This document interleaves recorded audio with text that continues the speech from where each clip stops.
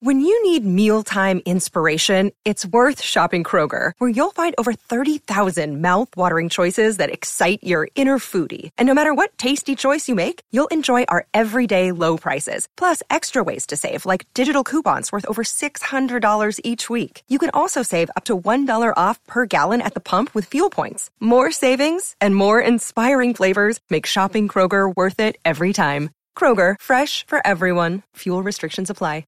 Another day is here, and you're ready for it. What to wear? Check. Breakfast, lunch, and dinner? Check. Planning for what's next and how to save for it? That's where Bank of America can help. For your financial to-dos, Bank of America has experts ready to help get you closer to your goals. Get started at one of our local financial centers or 24/7 in our mobile banking app. Find a location near you at bankofamerica.com/talktous. What would you like the power to do? Mobile banking requires downloading the app and is only available for select devices. Message and data rates may apply. Bank of America N.A., member FDIC. TCL is a proud sponsor of the Score North Studios. Enjoy more of the things you love with TCL. These two guys have Minnesota sports flowing in their veins. Mackey and Judd on Score North and ScoreNorth.com. Crushed to right field. Jake Cave tees off. A long home run, and it's 4-0. Left center and deep to the bullpen. Reyes going back, still going back, and that ball's gone. Rosario with a 2-run home run into the bullpen. And it's 6-0. Welcome in to Mackey and Judd. Apple, Spotify, ScoreNorth.com. You can also find us between 5 and 6 o'clock on AM 1500, Score North on the radio. And we're going to open the show today. Usually we bring Doogie in mid-show. We're bringing him in to start the show today. Darren Doogie Wolfson from 5 Eyewitness News. You can find him as part of the Scoop Podcast, host of the Scoop Podcast on Apple, Spotify, and ScoreNorth.com. And Doogie, looking at the standings today, Twins in a place they haven't been for quite some time. First place in the American League Central. It should be a fascinating and fun weekend. Their number one goal, even going back multiple weeks, I had a conversation with Derek Falvey, some on the record, on camera, some just on background. I got the sense from talking to Falvey, I get the sense from talking to others, Phil, that the number one goal all along has been to be at home next week, whether that's as the 4 seed, the 3 seed, the 2 seed. It certainly looks like Tampa will be the 1 seed. But at this point, with enough separation between them and New York, I mean, it's not set in stone, but it looks like, with a 95%, probability that the Twins are going to be home next Tuesday, Wednesday, and if needed, Game 3 next Thursday. The question is, who will they play? To me, the best path would be find a way to be the 3 seed, right? Like, That's if you end up with Houston, or even the Angels, there still is a tiny, tiny chance that Mike Trout and the Angels can jump the Astros. But in this just crazy, in many ways, effed up 60-game sprint, this effed up year, right? Like, why are the Astros able to be the 6th seed just because they finished in second place in their division when the schedules have been wacky, right? Like, you're not crossing over and playing other, in terms of the East and Central, if you're the West, right? You're just playing National League West, American League West game. So I don't understand why the second-place team in the division has to be the 6th seed. Like, it just should go by record, right? Yes. But that would be, to me, the best path, right? If you have the Houston Astros minus Justin Verlander, the Astros here next Tuesday, right? But other than that, I mean, I think you can have a healthy debate. Does it make more sense for them to play New York or Cleveland? Do you want to see Garrett Cole next Tuesday or Shane Bieber? Is there something to be said about, this so-called Yankees playoff curse, right? 13 consecutive playoff losses against the Yankees. To me, like, Tanaka hasn't been the normal Tanaka this year. Then who starts Game 3 for New York? Would they don't it be know J.A. Happ? They admittedly don't know. I don't mind that matchup. Call me nuts, because I brought this up on social media last night, and I had a number of people go back at me and say, anybody but New York. Ugh. No.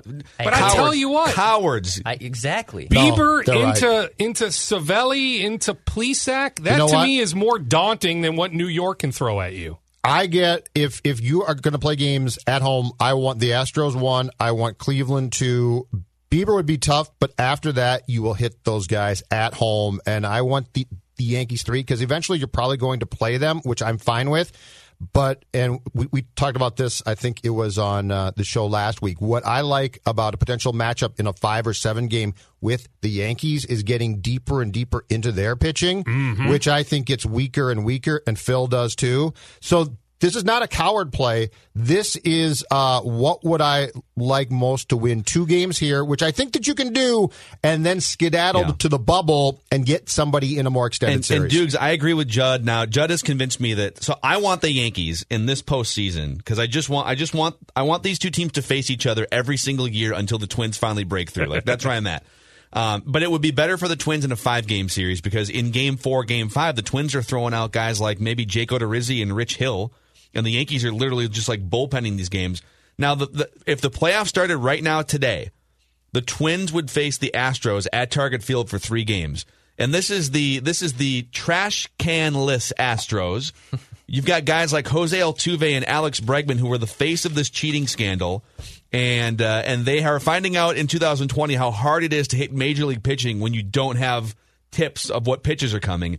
Alex Bregman batting .246 with a .775 OPS, which is way down from last year.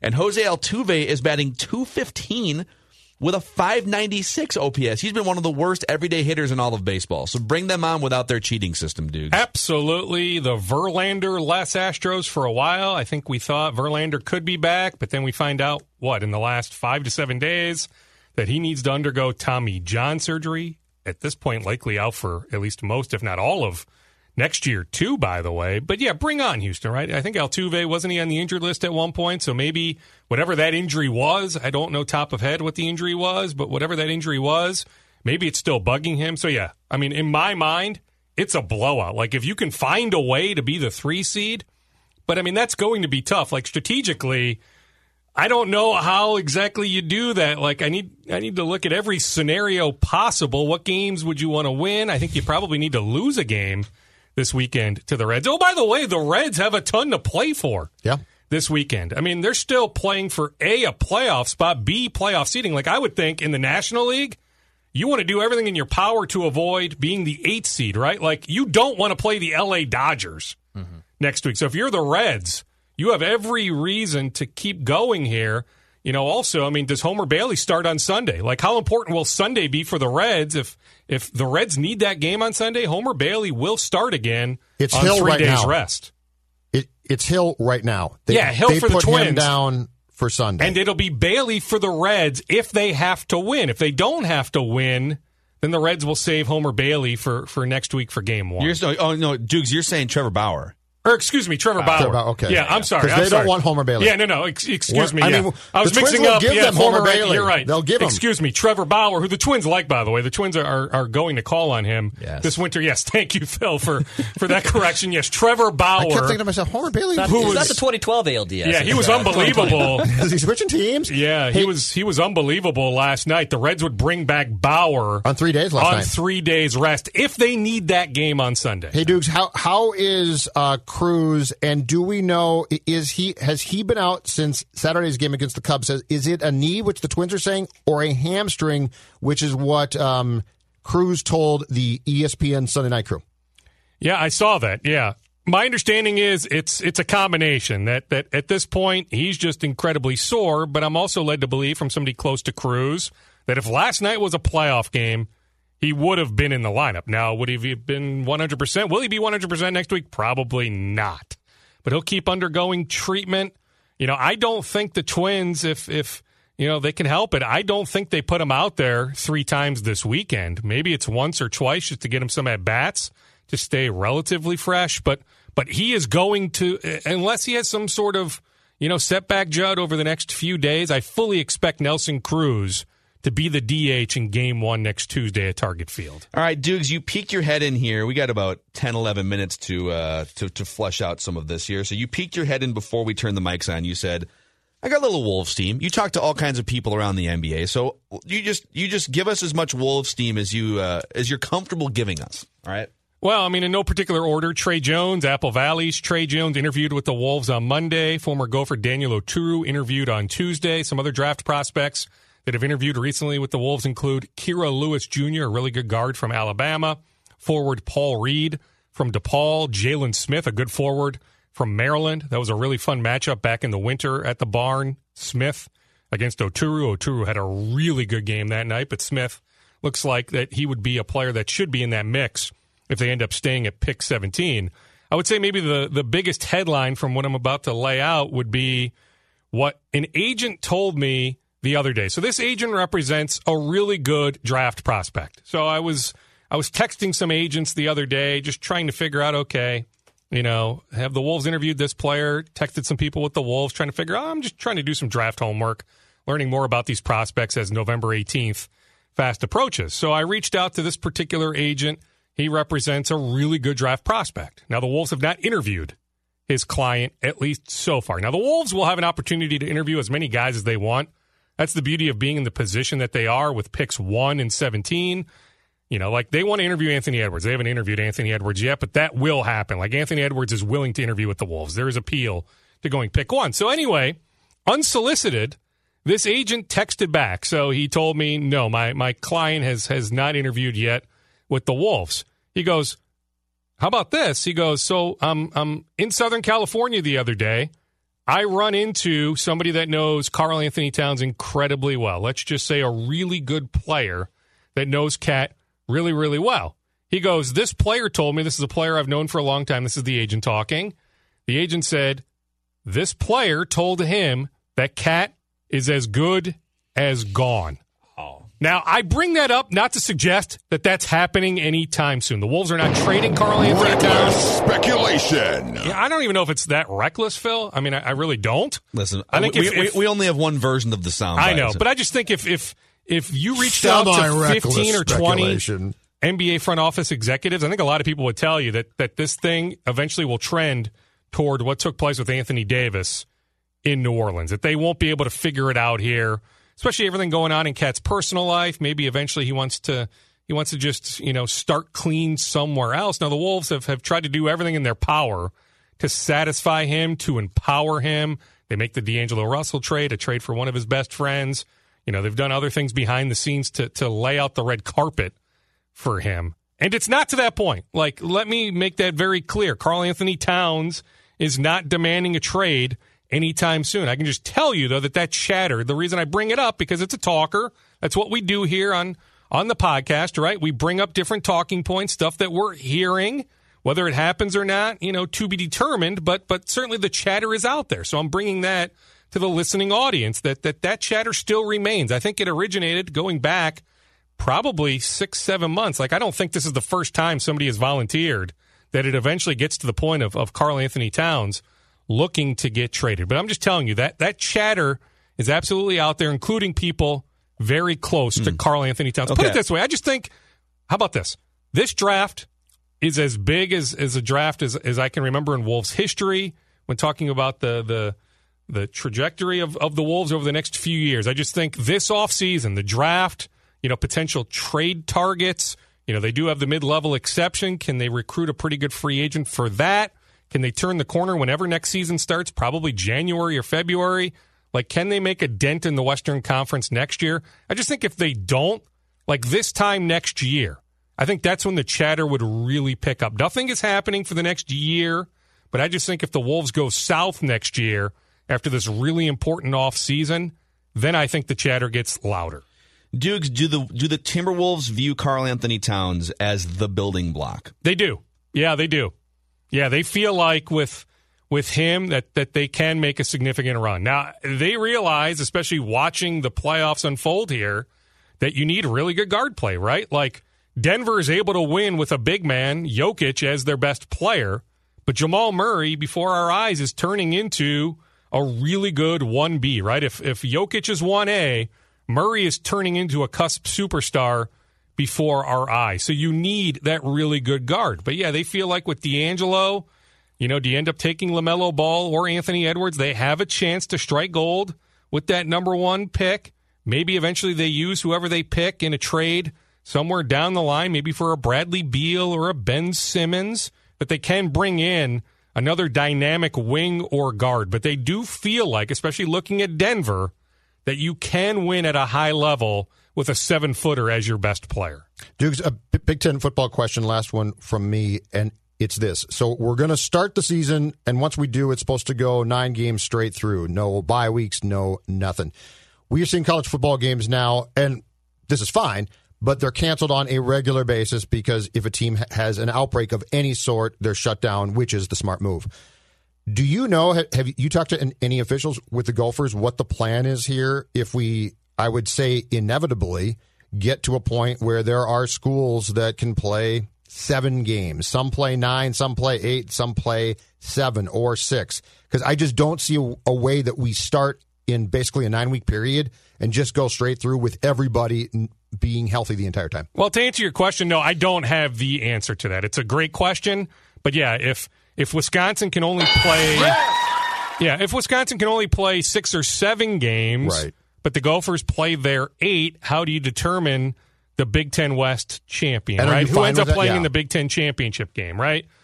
I don't have that answer. I can tell you, like, looking at the ACC, you know, they pushed everything back a week, right? The championship game was supposed to be on December 12th, but because Notre Dame and Wake Forest can't play this weekend, that game is now rescheduled for December 12th, and the ACC championship game will now be played on December 19th. So I think you build in some sort of buffer there at the end, even though you're right, Judd, they're playing consecutively through. I think they would make up a game somewhere on the back end. They would do everything in their power to ensure that there's fairness in terms of the amount of games played. But, yeah, I mean, it's an interesting dilemma. Like, I think about the University of Houston. Have you seen what they've had to deal with the last 4 weeks? They've had 4 different games out of their control. You know, some of it's contract tracing, some of it, you know, an outbreak, but games against North Texas and Baylor and their Washington State game, you know, gets called because the Pac-12 calls off its fall season. Like, look at the University of Houston. For 4 weeks, they've been impacted by this. There's cancellations and postponements left and right. So you're right, Judd. Inevitably, something is going to happen. You know, don't forget, too, in the Big Ten, they've declared that if a guy tests positive, he's out for 21 days. So what if he's okay after 6 or 7? What if he produces within 7 to 10 days multiple negative tests? It doesn't matter. He still has to sit out for 21 days. That's 3 games. You know, so you're right. I'm fascinated to see how it plays out starting on October 24th. But to answer your question, I'm pretty sure they would just push things back.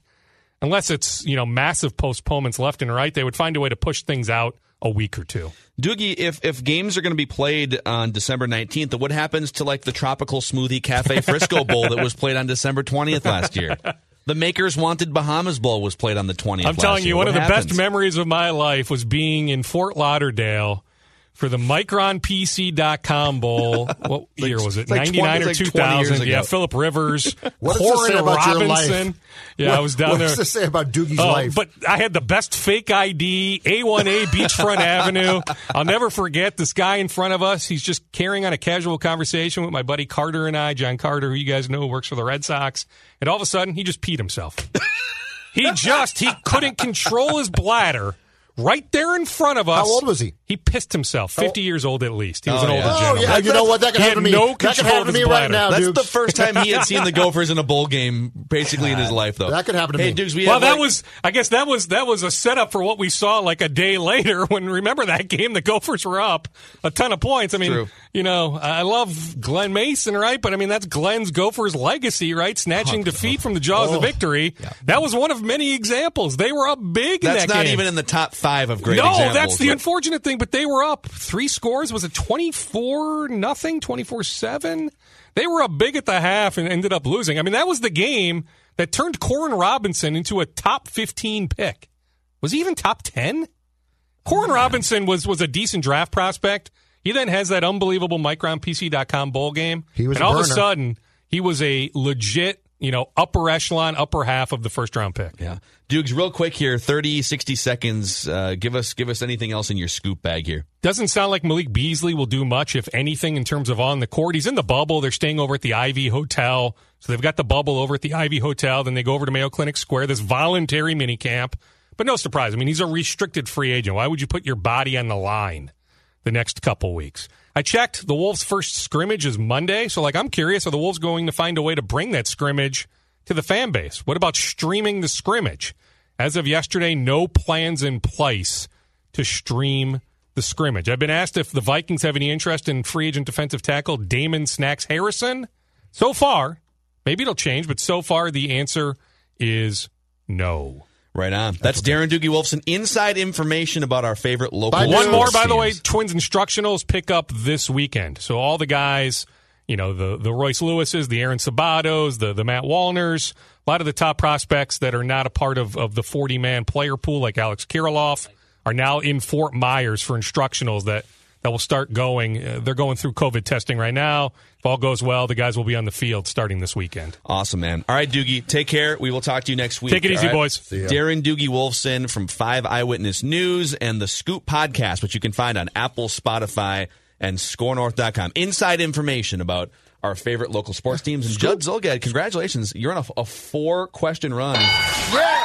Doogie gave you the good point or good question. My nod Big Ten there. question, We're going to count it. So you and I are tied at 18 good questions. I have really rallied of late. You're doing a good job. I have really rallied. You're doing a good job. I'm very Cousins-like. I've been chasing the question game. And I'm doing a good job. Nice work. Putting in your practice time. Thank you very much. All right, let's move right in here. Mike Diamond is the Senior Vice President and General Manager of Fox Sports North here. And Score North, the Mackey and Judd Show, along with Fox Sports North and all or most of your favorite local sports teams, are involved in an initiative over the next week or so called Home Teams versus Hunger. And Mike, thanks for coming on the show. Please tell our audience all about Home Teams versus Hunger and the importance and impact. Well, thanks for having me on, first and foremost. And I also want to thank you guys for partnering with us on this. It's been a sort of a labor of love across the sports community here, of getting all the teams involved, all the pro teams involved, from the Twins, Wolves, Lynx, Wilds, Loons, Vikings, and the University of the Gophers, and then really engaging the entire sports community. We wanted the sports community to come together for this great cause, and we'll talk about that just a second. But radio stations across the state, Score North is a big partner of that. Hubbard Radio across the state. All the television stations across the state, and a lot of the print and journalists have really stepped up to participate in this and to promote it. And so really what it is, as you mentioned, Home Teams versus Hunger, we're trying to do what we can to support those in need who have food insecurity. So the quick stat, guys, is that 1 in 5 children in the state and 1 in 8 Minnesotans have food insecurity. So since the pandemic started and since the social unrest has started, we've seen an increase of 75% in the food need in the state. And so we're trying to do what we can to rise to the occasion to answer this. And so, and Mike will go into more detail here, but you can go to scorenorth.com and just enter in the top right-hand corner there, keyword Home Teams, and it'll take you a link to items up for bid, and it'll provide more information about where and how your donations will be used. But you guys are also doing it's a 30-minute Home Teams versus Hunger TV broadcast special, and that is tomorrow night, correct, on Fox Sports North? That's correct. So it's being put together, just the final wraps of it today. That it's been a late coming together because there have been so many moving pieces. So I compare it to herding cats a little bit, because by the time you're trying to pull all these entities together between all the sports teams and the broadcasters and print and all that together, it's been quite a daunting task to get that content. So, but it's gonna, like you say, it's gonna debut tomorrow night after the Twins. It's gonna be a really special show to kind of try to help tell that story as well. Yep. And Mike, can you do you have any information about just some of the things that are up for bid? I off the top of my head, there are a number. I just want to talk a little bit first. As part of that is, there are so many great things on there. So the teams came together and they got together to decide what can we do to make the most impact. So they got together and we had about 8 different committees on this, and one of those committees was team contributions. And they got together and decided what they were going to do to make a difference. And they came up with some significant autographed and memorabilia packages from each of the teams. So there's an Adam Thielen autographed jersey on there. There are autographed. I think there's a Nelson Cruz autographed item on there. A number of things on there, bats and jerseys, many things from Minnesota United, from the university, all those kind of things. So if you're a sports fan and you like memorabilia, that's a place to go where you can bid on those items. And then also they came up with some significant team packages. So once fans are allowed back in the arenas and back in the stadiums, then you'd be able to go in there and bid on those items. From a ticket and an experiential standpoint, there's some special things on there that you'd be able to do that are really going to make a difference and really going to feed a lot of people. Awesome. It's a great cause, and it's pretty rare when you get just all of the sports platforms and teams all together for one initiative, and Fox Sports North has been helping to organize and drive this. You can go to scorenorth.com, SKOR North.com, keyword home teams. And it'll take you to the bidding page and explain more information. And also, since we have you, we have to throw a shout out here. We love Justin Morneau and feel like that was a home run swing to bring him into these baseball broadcasts. So, what has gone into that for you? I mean, like Bert's been around for 20 or 25 years, and he's just been part of the fabric of this. And that transition to Justin Morneau and some of the other contributors. It seems to be a great one for fans to be able to just go right into another Twins legend. But what's it been like for you guys here? You know, it's been a great transition. I can't say enough good things about Bert and what he's meant to Twins fans across Twins territory for 25 years. And the good part is he's not really going anywhere. He is going to be a special advisor to the team. He'll be around. People will still be able to connect with Bert, which is a great thing with his great personality. Justin, you know, it seems to be the trend, right? You know, in the industry where you have a bunch of different voices that give you different perspectives. So you'll see that across a number of teams. But I think the value in a lot of that is, you know, Justin as a first baseman, you get that perspective. Roy Smalley as a shortstop, you get that perspective, and then you have some of those other perspectives as well. You know, it gives you different angles on the game, and Justin he is a student of the game. His knowledge of the game and how he studies it and how he prepares is really exceptional. And Mike, how tough has this whole return to play been too, just as far as Dick and Justin being in Target Field for road games? I know that the Wild playoff games were done at the X.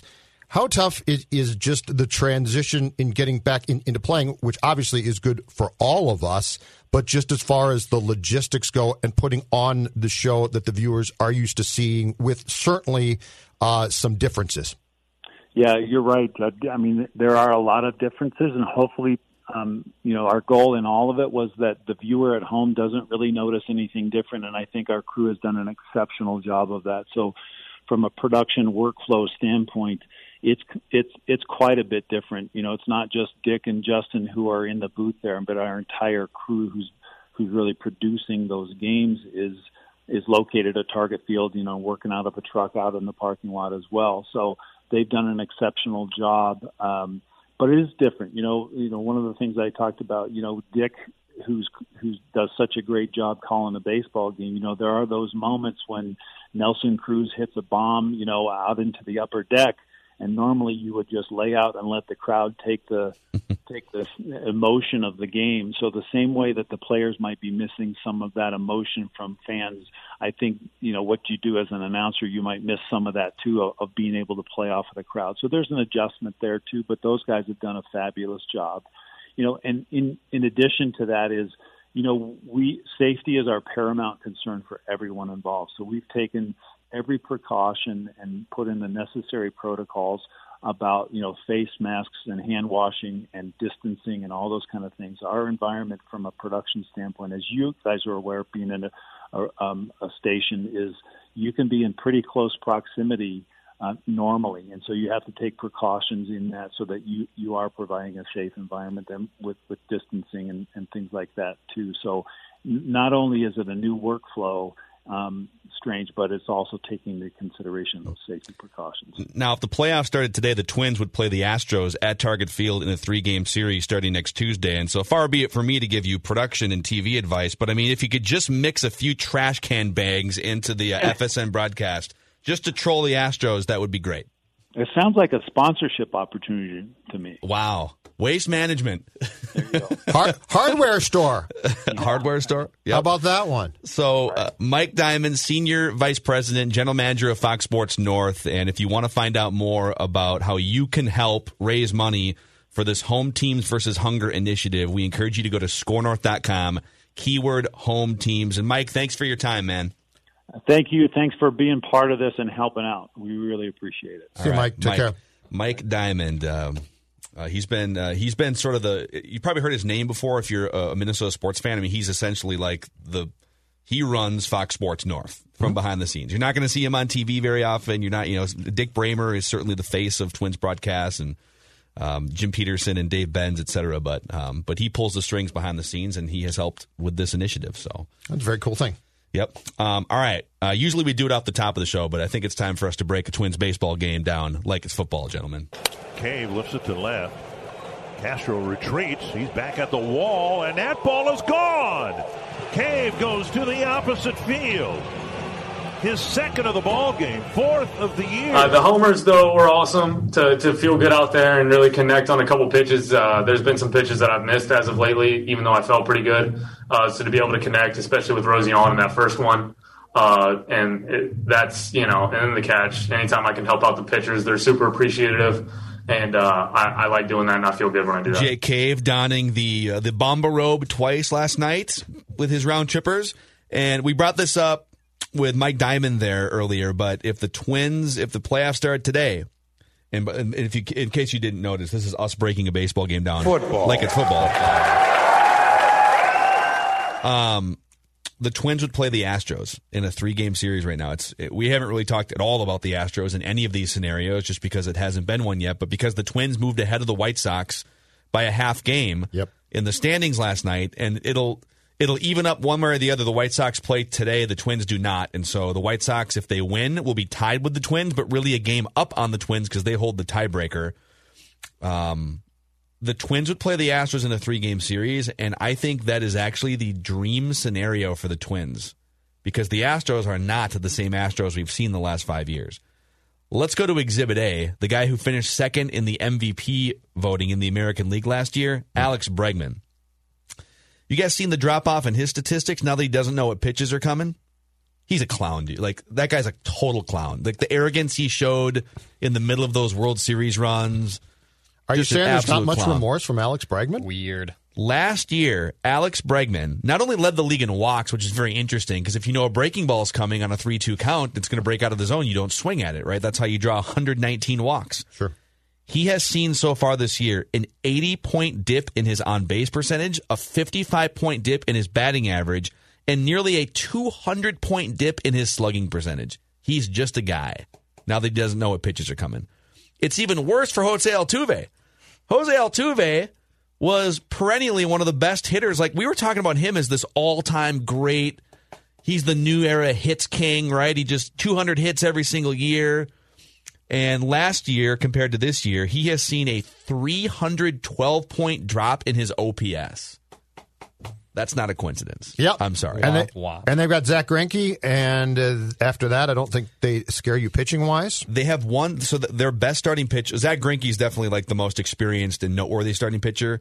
They also have a guy named Framber Valdez, who's in his mid-20s, and he's been their best starting pitcher this year, but he's never pitched on like a playoff stage before. Yep. So I think you would take the Twins' pitching depth and their lineup right now over the Astros. And I would welcome the Josh Donaldson and Sergio Romo chirping at that team as you sweep them out of the first round. Do you know what the best part, too, about the coming days is that never has baseball been more like football than it's going to be playoff-wise this weekend. Football. It's going to be outstanding.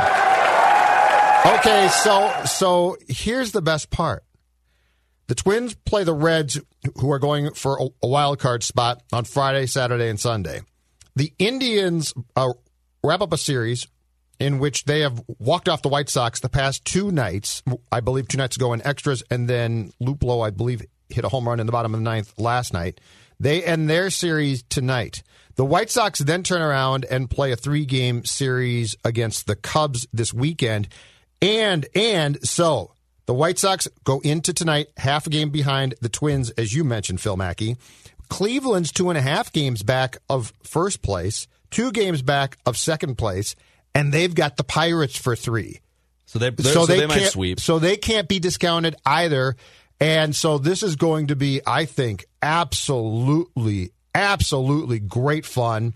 I can't wait. And yeah, you can't discount Cleveland. And the Twins do. So the Twins have the Twins do not have the tiebreaker on the White Sox because I believe they tied their season series 5-5. I believe that the next one is how you did in your AL Central games. Correct. And the White Sox cleaned up on the Royals and Tigers, so they're going to win that one. Now, the other interesting thing I believe I saw a couple days ago, though, is if we get a total 3-way tie, if I'm not mistaken, the Twins will win out over the Indians and White Sox because it goes to the National Football League default thing, which is you never go head to head to head. You then have to go to another tiebreaker, which the Vikings have experienced too. So it wouldn't be, well, the White Sox were better than the Twins, so how did the White Sox do against Cleveland? I think if they go into a 3-way tie, you then go to another tiebreaker, which the Twins, I think, would win, and then the Twins would win the division based on that. There's also a chance of a 4-way tie between the A's, the White Sox, the Twins, and the Yankees, in which case they would just take the toughest guy from each team and put him in an octagon, and whoever is standing at the end of the fight gets the top seed. Well, there is no question who I got going in for the Twins. Josh. Oh, JD. Oh, he's Are you nuts. sure he's with the hobbled calf?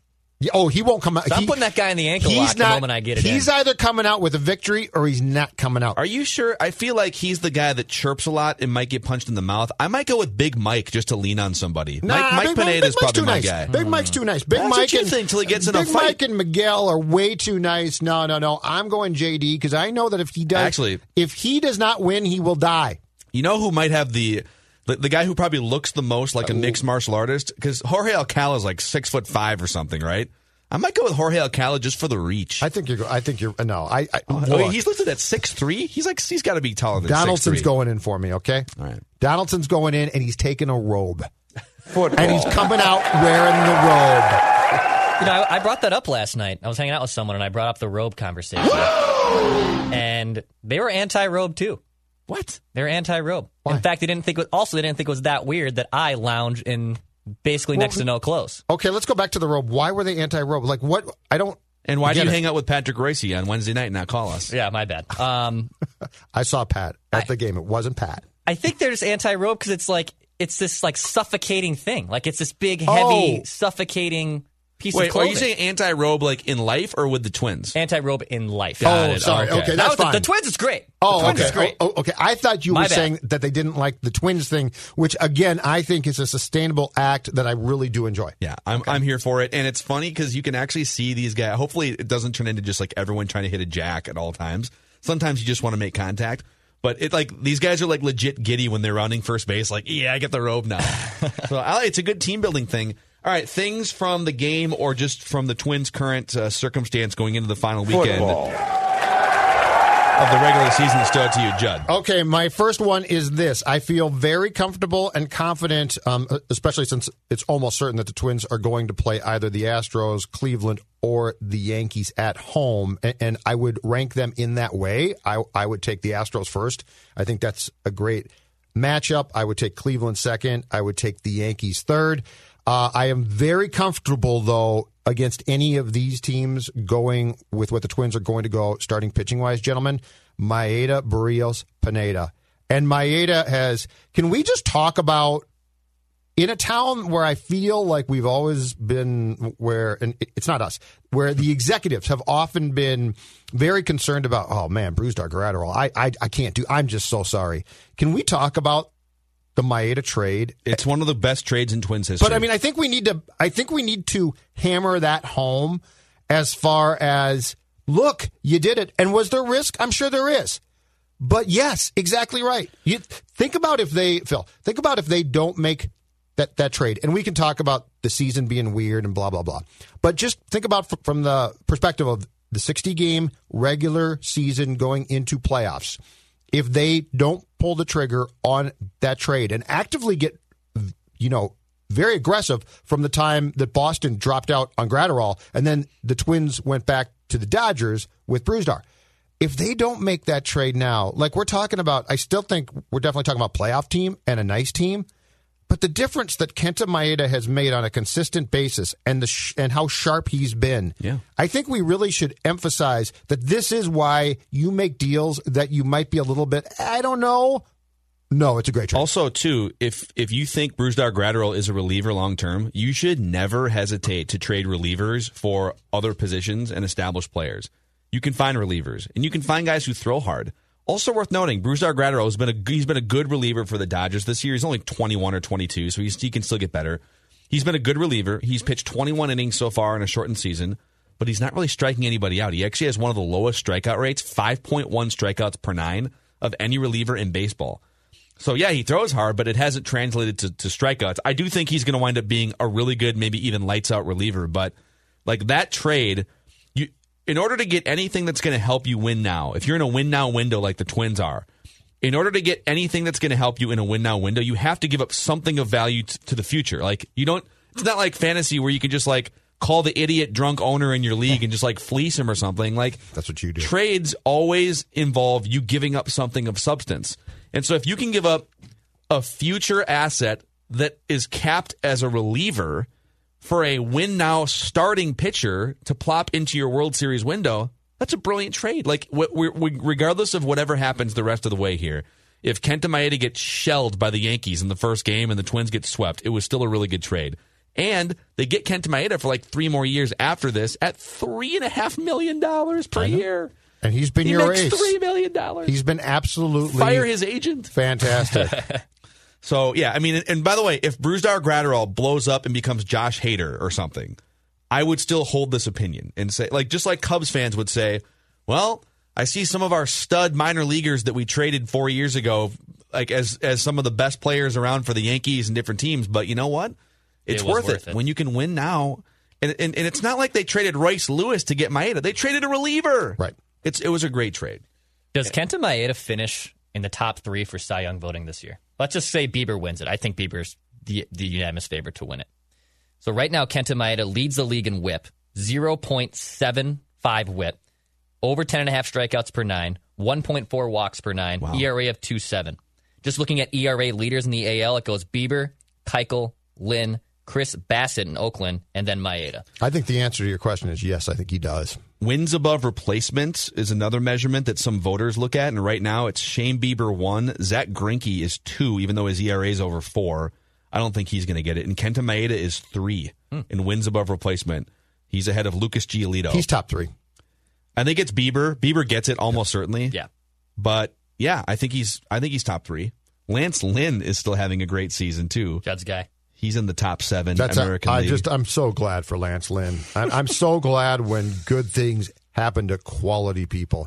But imagine how much better you'd feel about the Twins' chances if Lance Lynn was also in this rotation.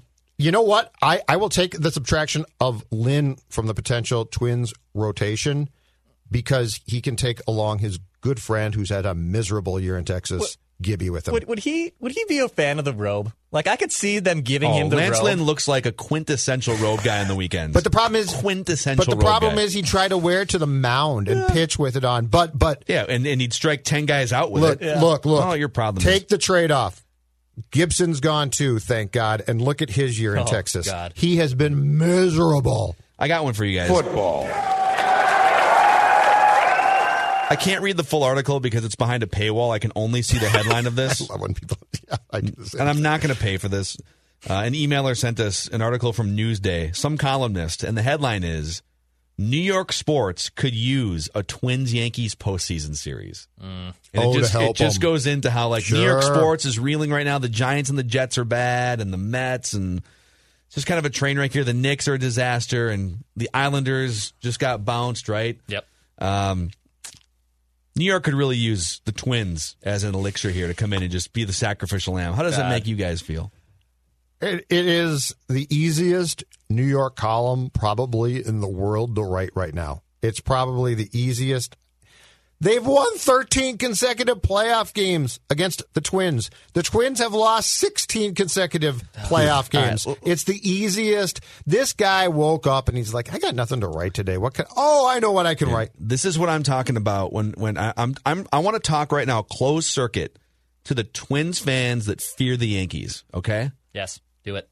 How does this strike you when you see an article in Newsday, some columnist, the local Jim Souhan or Patrick Royce, whoever it is for Newsday, says, you know what? We're feeling kind of down on ourselves in New York here. We could really use, who's that lame team? The Twins, right? That's what they are? They are summoning the Twins, laughing at the Twins, making fun of the Twins, justifiably, mind you. But they are making fun of your favorite baseball team, saying, automatic sweep, bring them on. Let's just get that series out of the way and feel good about ourselves. How can you read that and your emotions not be anything other than bring that team into Target Field or meet them in San Diego in the second round and finally put an end to this? Doesn't it fire you up a little bit as a fan? Like, come on. How are you supposed to win a championship if you're like, I don't want to play that team. I'm scared to play that team. Agreed. How do you wake up every day and do that? I'm going to help you guys again, okay? I can't believe it. Sports Dad's here, okay? Much like Karate Kid, okay? This is all about Danielson. It's about the time to attack and the patience. This is why I don't want the Yankees with Cole, Tanaka, 2 games. Oh, my God, something went wrong. I want the 2 games to be as in a controlled environment with a controlled team as possible. I'm not saying I don't want the Bronx Bombers. I do. But as Phil last week said, and Phil, you were exactly right, the longer the series, I truly believe the better the Twins' chance. So it's about timing. It's about timing. Don't be too impatient to get the Yankees. If you wait for the right time, and I do believe that you'll have to play them at some point if you get past the first round and perhaps the second round. The timing is the key here. Okay. The patience of the revenge will be sweeter. Actually, the best path right now would, if it held right now, I'd have to see like what I'm assuming that the second round matchups, it wouldn't be like high seed, low seed. It would just be a bracket, right? So right now, the Twins would play the Astros in that 3-6 matchup.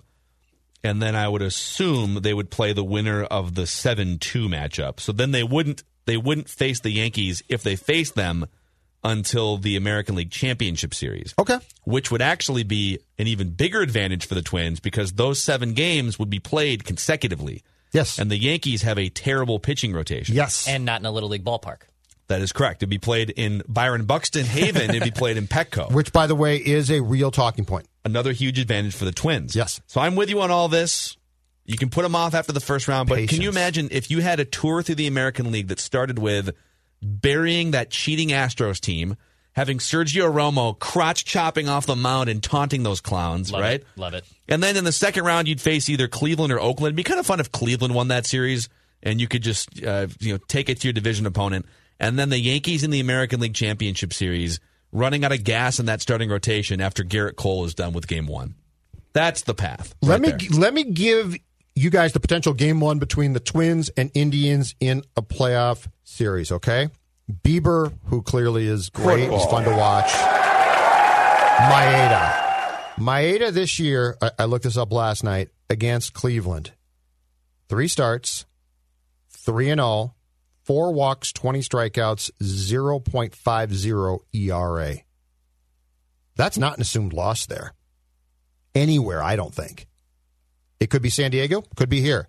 But I'm just saying, Bieber, Maeda could be a lot of fun. And again, it goes back to how good that trade was. Because if we were, I'm sorry, but if we're saying Bieber, Barrios, I'm like, yeah, I don't really like that one. That does not mean that Barrios can't win games. It does mean that I would have some trepidation about Bieber, Barrios. Yeah.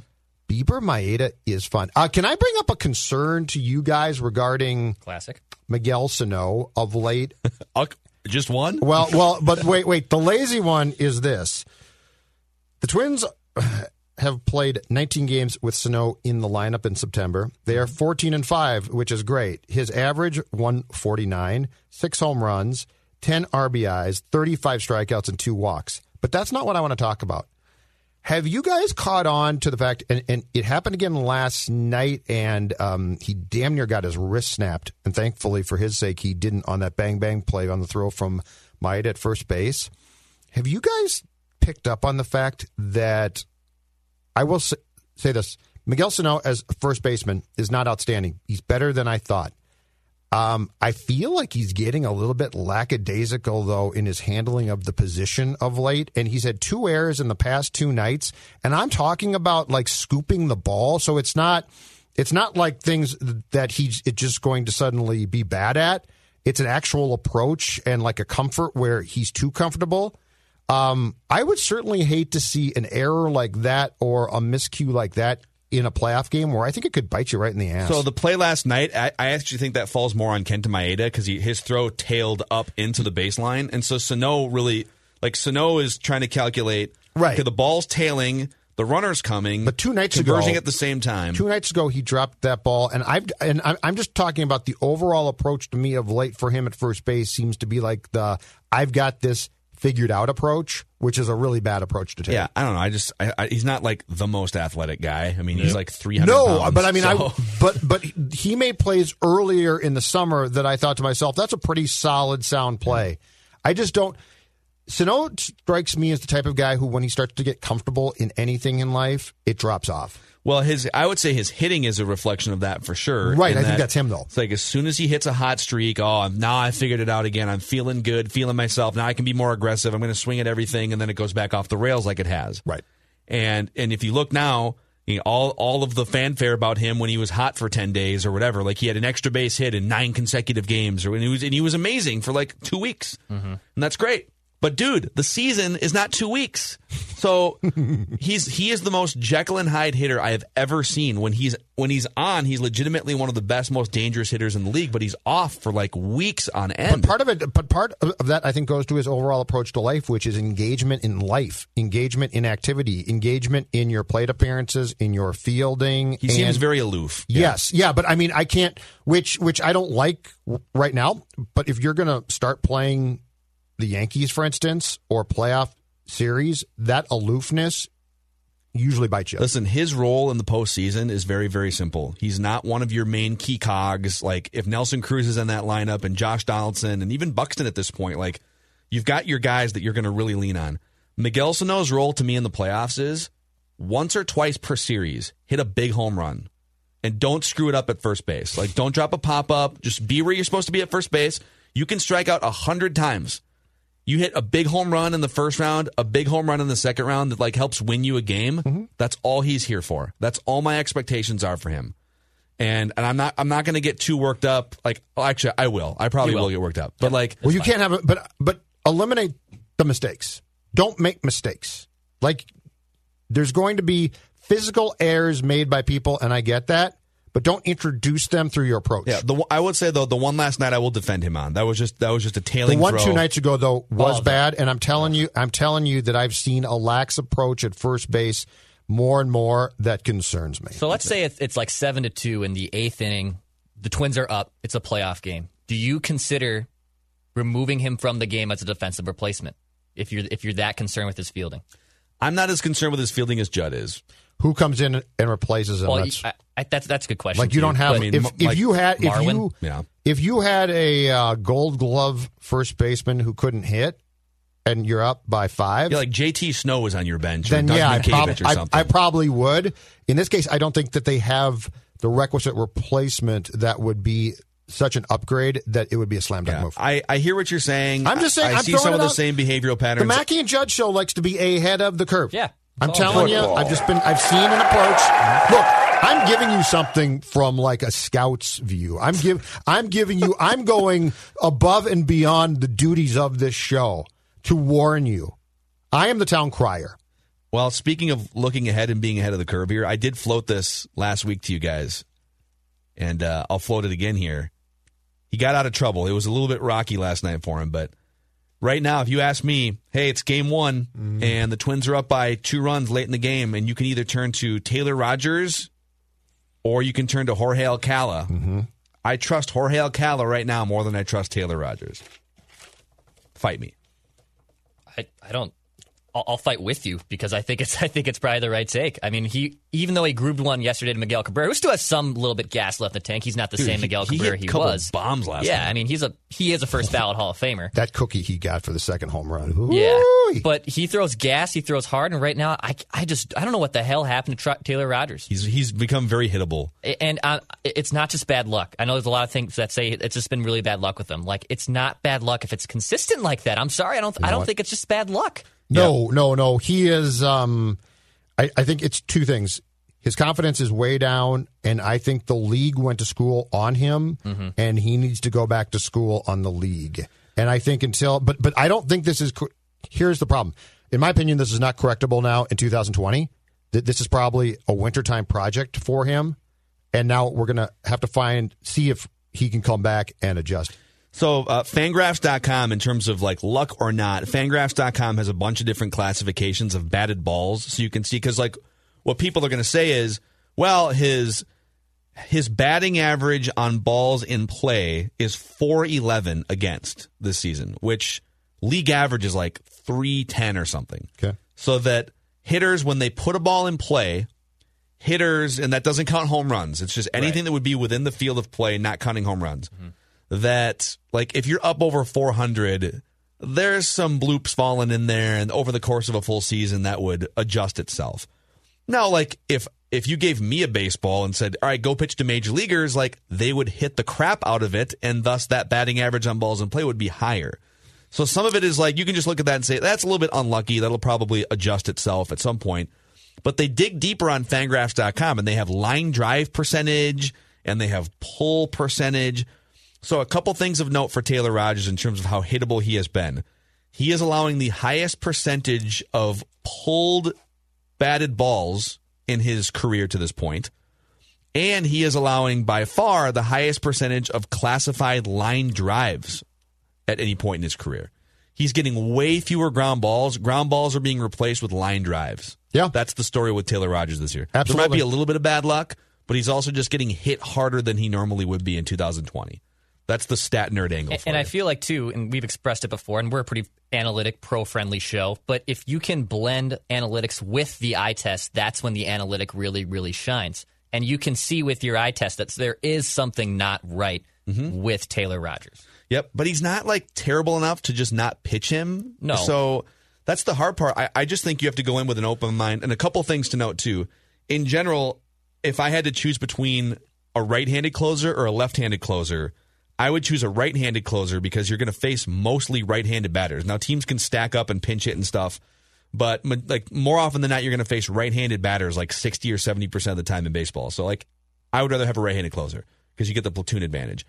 And I think if you could then leverage a less than peak Taylor Rogers in like the 6th, 7th, 8th innings, which is the role he played like 3 years ago. And maybe there's, a spot in the lineup where there's two lefties and there's a righty between them. And so you can go face three batters and two of them are lefties. Go get it. Like, now you got the platoon advantage. So I don't know. Like, it felt a little bit last night like the Twins were maybe throwing Alcala in there. It's a 4-run game. We're gonna see how you fare here. And that's the Tigers. It's not exactly the most powerful lineup, but it kind of felt like a little bit of an audition for the playoffs last night. And he was shaky, but he got out of it. He can miss some bats, and he's been far, far tougher to hit than Taylor Rogers. So give me some Alcala. So the challenge for Rocco and the bullpen starting next Tuesday is going to be this, too. And this is going to be across the board for all teams that make the playoffs. You must face three hitters, depending on when the guy comes in. So if Rogers comes in lefty to end the 8th, he doesn't have to come out for the 9th. But if he comes in the middle of the 8th, he's got to go through three guys. The construction of the Twins bullpen, to me, how guys are going to be used, and the overall construction of the pitching staff for this first round is going to be so intriguing to see. Because, for instance, Rich Hill's not going to start a first-round game. I don't know that he's on your playoff roster for that first round. Yeah, probably not. Because you're not going to take guys out of the bullpen. So, well, but keep in mind, if a game goes to extra innings, this is another huge factor. This is great. I love this. If a game, wow, this is a deep dive. No, but it's really it's going to happen. If a game goes to extra innings, we are no longer in the playoffs putting a runner on second base. You're just playing extra innings. Correct. And without the luxury of travel days and off days, let's say you have like a 17-inning game at some point, and it's unlikely, but you do have to plan for this. If you have a 17-inning game at one point, you don't then get like a day off to rest all the relievers. They all have to come back the next day, and then maybe the next day, depending on like when that game happens in a series. Sure. So with the lack of off days and the potential of extra inning marathons, you probably do want additional long starters or long relievers in your bullpen just in case. It's an interesting. So is chess Hill match. the guy? Odo come back from the blister in time that you could stick him in the bullpen in case? Like the one thing that I think you brought up about, yes, and the one thing that you brought up about Hill that I think is a valid point is if he doesn't start, how much can you use him? Can you get him loose in time? Like he would be the last guy probably at 40 and with the, how can I put this in the most complimentary way possible? The gentle nature of his arm. He would be the last guy that you would probably just be like, rubber arm, throw him out there. So, yeah, to your point, is it Odorizzi, Bailey for the type of game that you're talking about? And then what's the overall construction bullpen-wise? Because they've got right now, okay, Alcala, Clippard, Duffy, May, Rogers, Romo, Stashik, Thielbar, Whistler. Nino? Yeah, I was just going to go to Coyle. But, I mean, those are 9 guys. 9 guys right there, and a lot of them are key guys, valuable guys. And could Whistler throw, if you had to get through, could he throw 3? I think in the 3-game series, because your rosters are 20, are they 26? 28, I think it stays at 28. 20, okay. Yep. It was going to go down to 26, and I think they just decided to keep it at 28. I would load up for sure on sprint relievers to be able to get key outs like in three guy chunks. Sure. I would have my 3 starting pitchers, and then I would have probably for the 3-game series 1 additional starter. So I would, if it's Odo, I think I would say Odo, and then I would have Dobnak, Homer Bailey, and Rich Hill off my roster for the first round. Dobnak, Homer. Okay. All right. Yep. Something like that. Yep. We can do this officially and maybe on Monday's show. So when Bailey started 2 nights ago, Stashik came in and relieved him and threw 2. So I'm just curious. Like, I think that they would probably count on, if they did have a game where they had to go into the bullpen and it went extras, I think it's a slam dunk that Stashik and Whistler and Thielbar probably might be counted on to throw not a ton, but multiple innings. Yeah. Well, this is fun. I mean, but they're going to have to think about this. That's absolutely true. It's a great football. And Rich Hill, the Rich Hill one, because if they get to the ALDS, Rich Hill, I think for sure, without a question, makes a start, I think.